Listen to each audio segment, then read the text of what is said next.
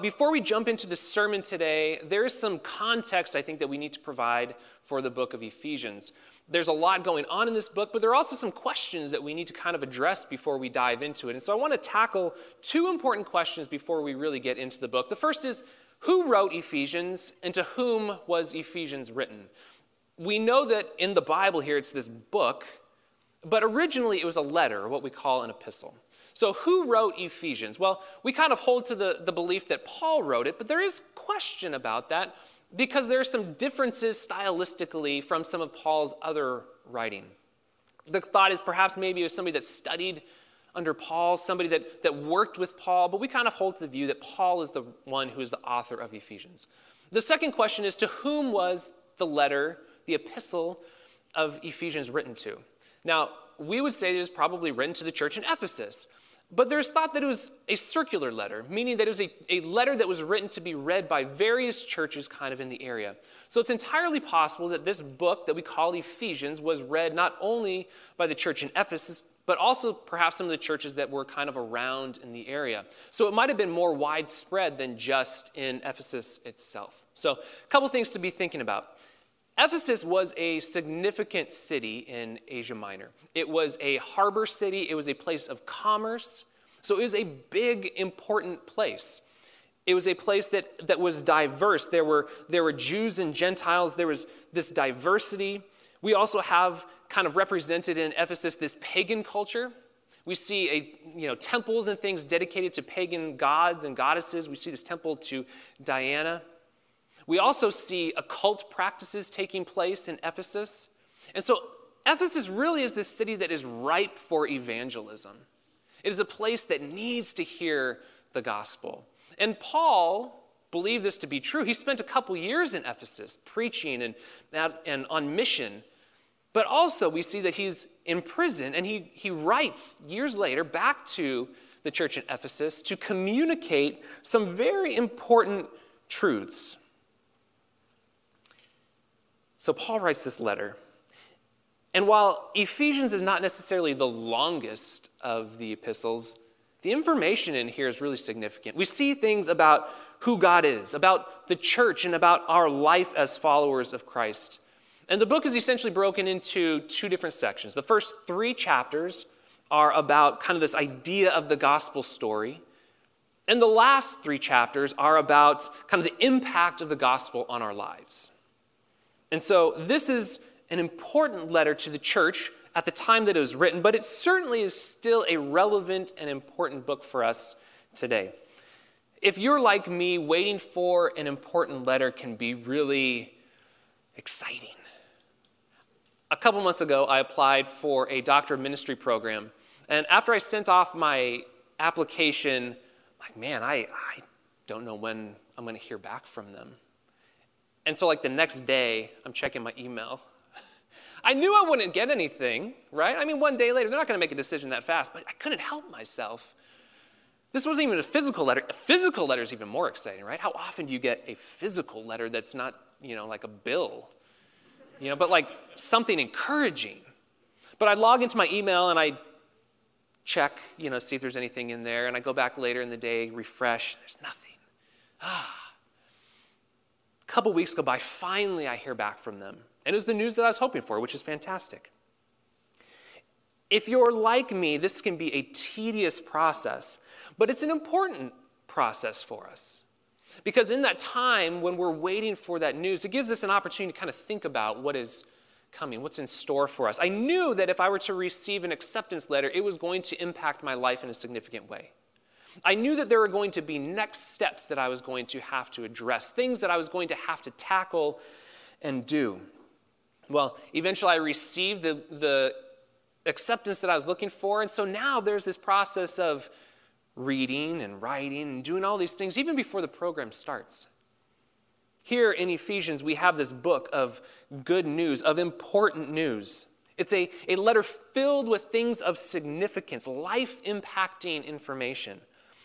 And my hope is that as we enter into this process, as we study Ephesians for the next several months, that we would be open to how God wants to work in and through us as we study this text. That we would be prepared to take whatever next step it might be that God has for us as a result of our study of Scripture.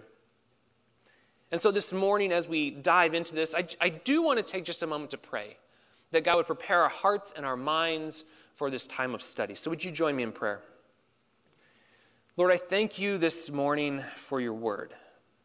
I thank you for the opportunity to study it. As we spoke about earlier, we recognize that not everyone has this opportunity, and so we thank you for the privilege to have your entire word in front of us here today, to be able to study it and to learn about you.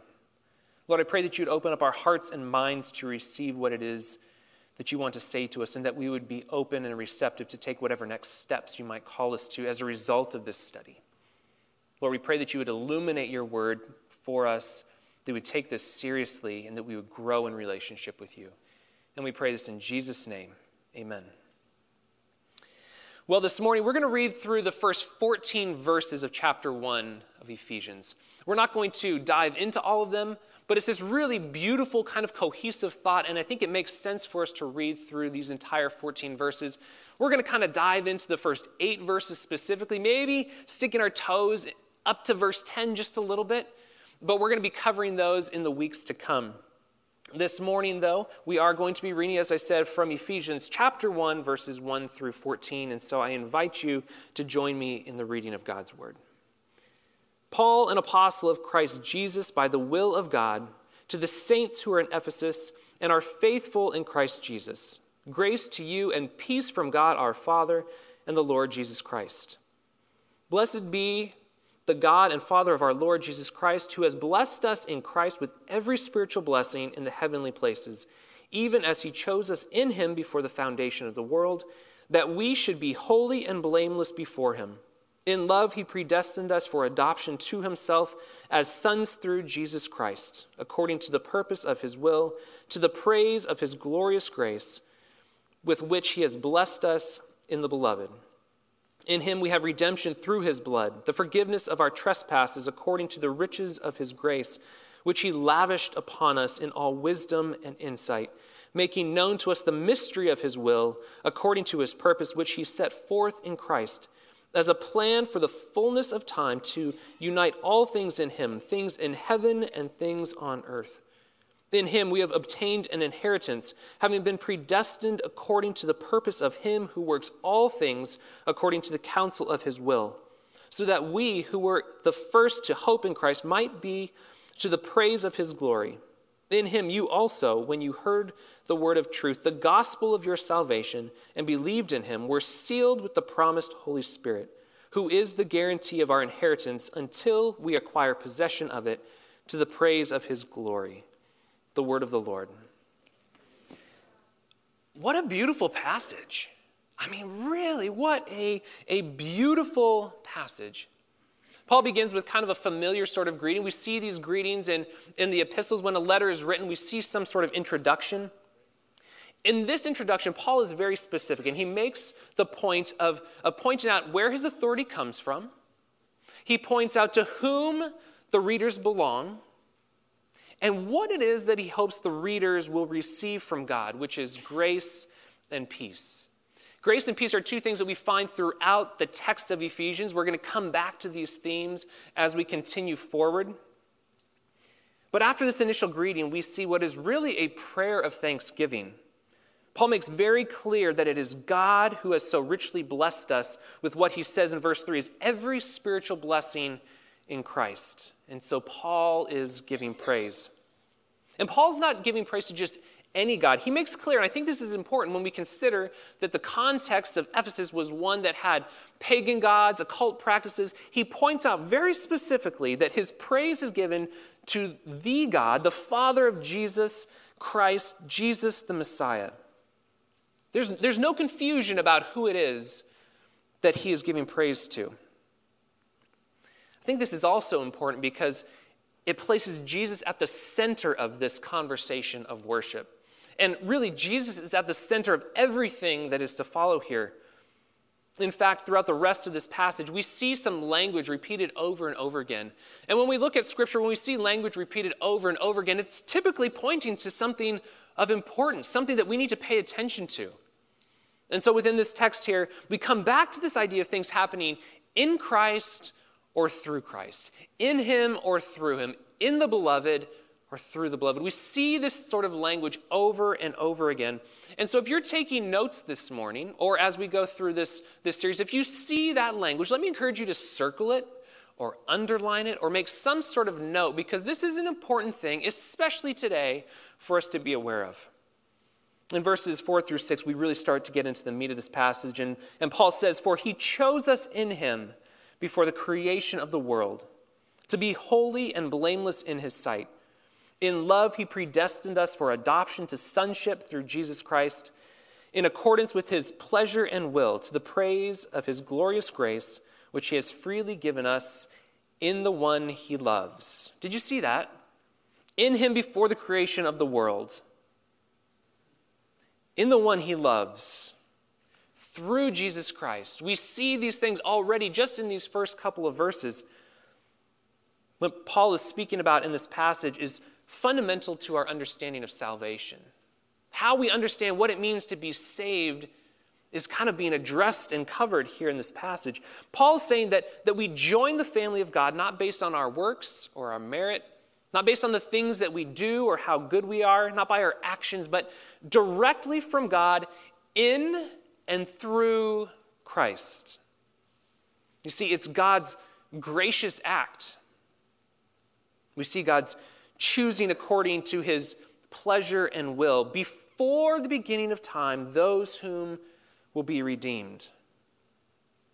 This idea of God choosing people is not new to us. We see this in Scripture, right? If we go back to the Old Testament, we see this idea with the Israelites. And God didn't choose the Israelites for their own gratification. He didn't choose them to make them feel good, but he chose them according to his will and purpose, to bless the nations. Paul is very clear that this is fully dependent upon God's actions, not ours. I had a conversation with someone recently. We were talking about church. We were talking about why people go to church, why people don't go to church, what people feel like sometimes they need to do in order to come and be accepted at church. And the thing that came up was that it seems like sometimes there's the feeling that in order to come to church, I need to have it all together. I need to be good enough to walk through those doors because Christians are supposed to have it all together. I need to be doing the right things. I need to be saying the right things. I need to be walking the right walk, so to speak, in order to show up at church, in order to be accepted into what we would call covenant community, the life of the church. I need to get my life in order so that I can do these things right. But Paul doesn't say any of that in this passage. Paul doesn't say that before the foundations of the world, God chose those that attend church every week, or tithe, or serve the poor, or go on mission trips, or tutor little children. He doesn't say any of those things. No, he says that this is the work of God in Christ. What does he mean by in Christ? On one level, I think there's kind of this idea of relationship. This connection between God and those chosen according to his will. There's this idea of unity, being united to Christ, being united to God. And on another, Paul seems to be speaking of Christ as this medium or this instrument that God uses to bring about his action. And he seems to be speaking to our justification in Christ, of Christ taking upon himself our sin, the weight, the burden of our sin, and replacing that on our shoulders with his righteousness. He takes our sin, he gives us his righteousness. He's talking about what happens when we place our trust and faith in Jesus as the one who died for our sins and rose from the grave. Paul says this is so we could be holy and blameless before him. It's because of Christ's death and resurrection that this is possible. But why would God do such a thing? Why would he send his one and only Son, as it says in the book of John? As a part of our Good Friday service, I reflected on the last words of Christ and wrote a poem that we used in our service. And one of the verses was this: so many questions, all with only one answer: love. God, you are love. And out of your abundant love, you sent your one and only Son to be the answer to all our questions. You see, love is the answer. Love is why God would do such a thing. I saw this tweet yesterday from Russell Wilson, and he said, "I choose to love." I thought, man, that's good. I want to choose to love too. We all need to choose to love. But there's this really important truth that we need to remember, and the truth is this, that God first chose to love us. God first chose to love us. This was a decision, a choice that God made. I love the book of 1 John. 1 John 4 speaks to so much of this idea. Starting in verse 7, it says, "Beloved, let us love one another, for love is from God, and whoever loves has been born of God and knows God. Anyone who does not love does not know God, because God is love. In this, the love of God was made manifest among us, that God sent his only Son into the world so that we might live through him." We even see it here, through him. In this is love, not that we have loved God, but that he loved us and sent his Son to be the propitiation for our sins. Verse 16, "So we have come to know and to believe the love that God has for us. God is love, and whoever abides in love abides in God, and God abides in him. By this is love perfected with us, so that we may have confidence for the day of judgment, because as he is, so also are we in this world." In verse 19, "We love because he first loved us." See, we can love because God chose to love us. He first chose to love us. God is love. Romans 5:8, "But God shows his love for us, that while we were still sinners, Christ died for us." Then our passage here continues, In love, he predestined us for adoption to sonship through Jesus Christ, in accordance with his pleasure and will. You see, it's in love that he has chosen to predestine us for adoption to sonship through Jesus Christ. The term adoption is used in the book of Romans, and it comes from kind of Greco-Roman law, and it's used in reference to those who are selected or adopted sons that aren't by birth. Adoption is this relational word. We're familiar with the word of adoption. In fact, we have a ministry here called FAM, for foster and adoptive families, where we come alongside and we support them, where we encourage them, where we invest in them. See, adoption is not something where the person is just kind of sort of viewed as a member of the family. Adoption is not something where someone, just gets to go on vacation with your family because you're kind of good friends. When we talk about someone being adopted, we're not talking about someone who's called brother or sister just because that's the sort of relationship that we have with them. No. Someone who is adopted is family. They are family as if they were of the same blood. They are entitled to all of the rights and privileges that are due a biological member of the family. They are heirs through God's adoption of us into sonship or daughtership, if you will. Jesus Christ is now our joint heir. We are joint heirs with Christ. Think about that. We are joint heirs with the Son of God. Let that sink in. You and I, in our sinful and broken nature, are joint heirs with the Son of God, with Jesus Christ. Romans 8:14 through 17 says, "For all who are led by the Spirit of God are sons of God. For you did not receive the spirit of slavery to fall back into fear, but you have received the spirit of adoption as sons, by whom we cry, Abba, Father. The Spirit himself bears witness with our spirit that we are children of God, and if children, then heirs, heirs of God, and fellow heirs with Christ, provided we suffer with him in order that we may also be glorified with him." See, this is in accordance with his pleasure and will. I think this is maybe an important place to land for just a moment. See, God didn't adopt us because he needed to adopt us. He didn't reach out to us because he had to. Our adoption is not out of any sort of compulsion, but simply out of God's love and pleasure and in accordance with his sovereign and perfect will. God didn't have to call us out of our sinful and broken state. He didn't have to reach out and touch our lives, even though we were in such a place, such a condition that we couldn't, not only could we not desire him, but we couldn't even pursue him because aspects of our lives, parts of our lives were so sinful. You see, sin infiltrates every part of our lives, and it makes it impossible for us to pursue a relationship with Christ without his gracious work in our lives, transforming our hearts, our minds, our wills.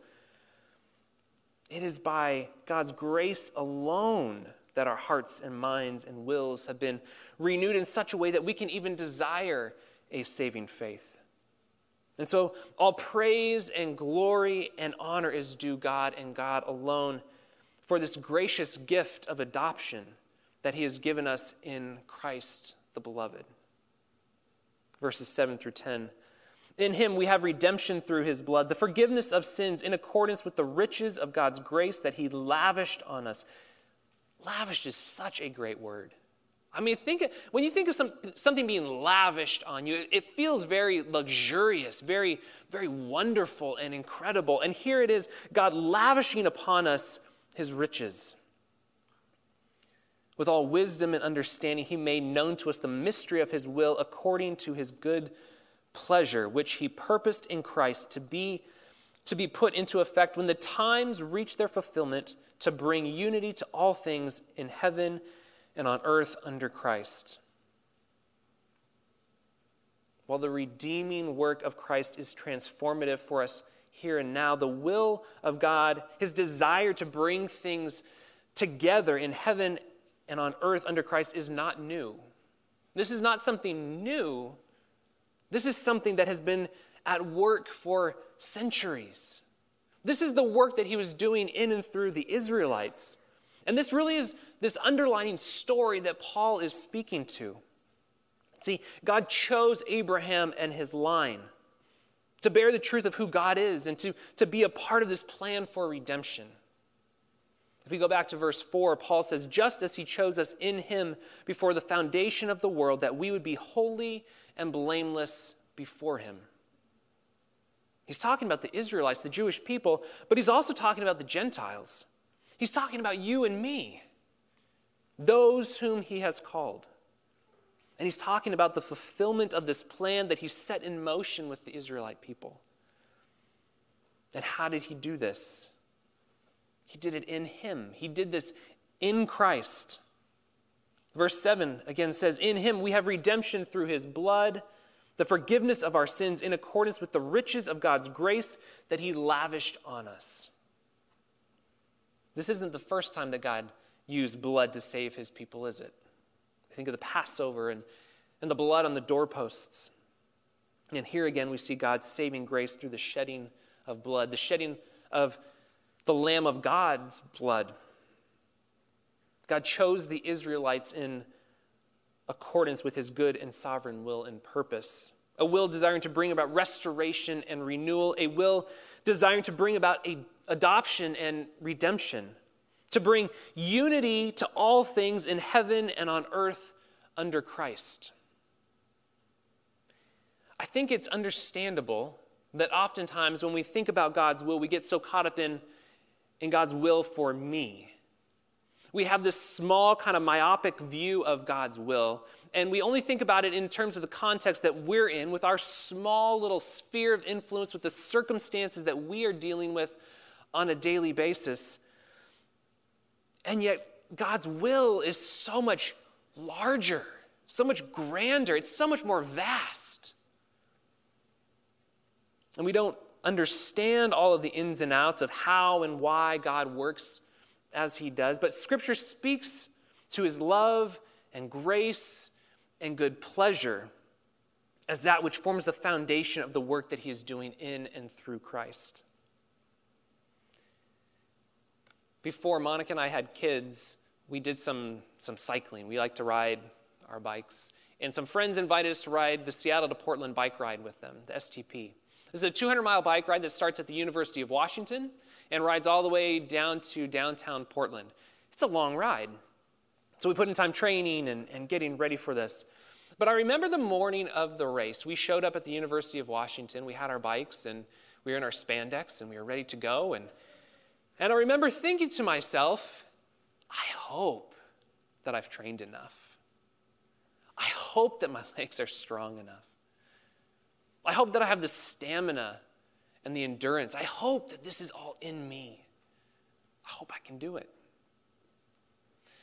There are people that ride this in one day. We were doing it in 2 days, but that still meant 100 miles a day.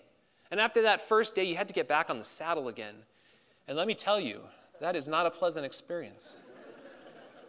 But I was hoping that this was in me. I was hoping that I had what it took to ride those 100 miles that first day and to ride that second 100 miles the second day. I think this is a question we often ask ourselves when it comes to things of significance. We ask ourselves this question, do I have it in me? Do I have it in me? The thing is, though, when it comes to all the things that we've talked about today, you don't have it in you. The things that we've talked about today, you don't have it in you. It's not in you. You do not have it in you. I do not have it in me. You can act like it's in you. You can pretend like it's in you. You can talk like it's in you, but it is not in you. True restoration and renewal, ultimate satisfaction and joy, real fulfillment and peace. You and I cannot create these things. We cannot create these things. And moreover, there is nothing that you can do to bring about or earn or deserve redemption from your sinful and broken state. I know that at first blush, this is really discouraging sounding, isn't it? It's a depressing sort of idea. We want to be able to do things. We want to take things, under our control and use our minds and our power and our force and our will to accomplish things. That's really what society tells us to do. That's what all the self-help books tell you to do. And so this sounds like kind of a downer.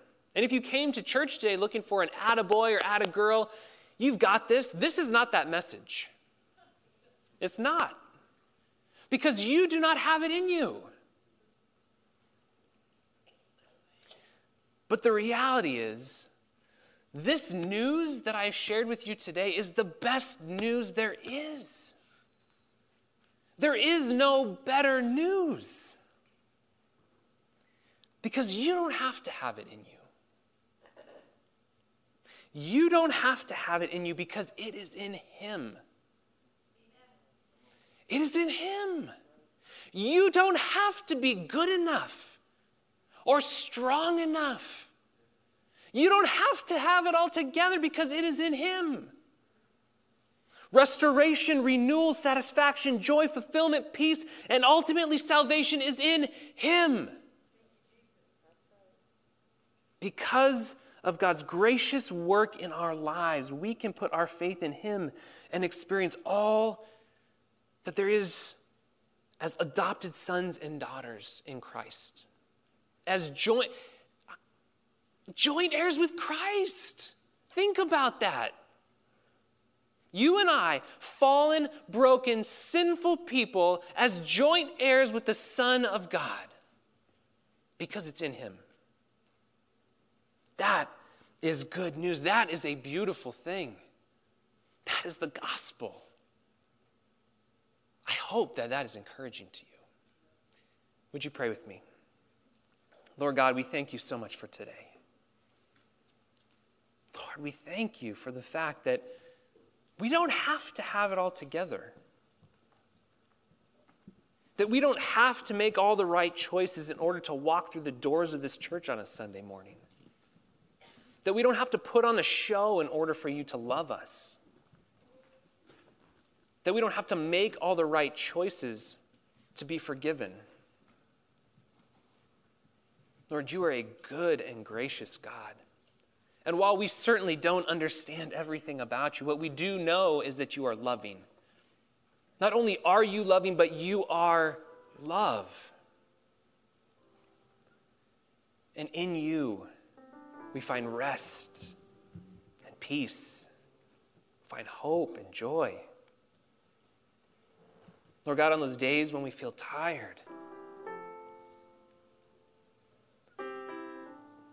and weary, in you we find our rest. Because we are your chosen sons and daughters. We are adopted into your family. We're not just kind of sort of close friends, but we are your sons and your daughters with full rights and privileges as heirs. Lord God, I pray today that we would stop putting on a show for you. Lord, we don't need to impress you because quite honestly, there's nothing that we can do that is impressive enough. But Lord, what we can do is humbly turn our lives over to you. We can acknowledge that in our weakness, you are strong.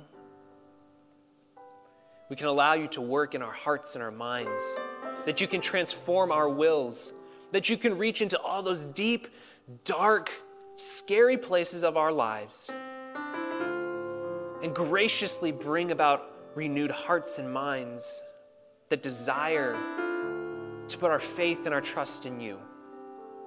Lord, I thank you for today, and I thank you for this family, this opportunity to come together to worship you, the one true God, who, by your grace, sent your Son to the cross so that we could be forgiven of all of our sins, so that we could be counted as righteous. Lord God, we love you and we pray this in Jesus' name. Amen.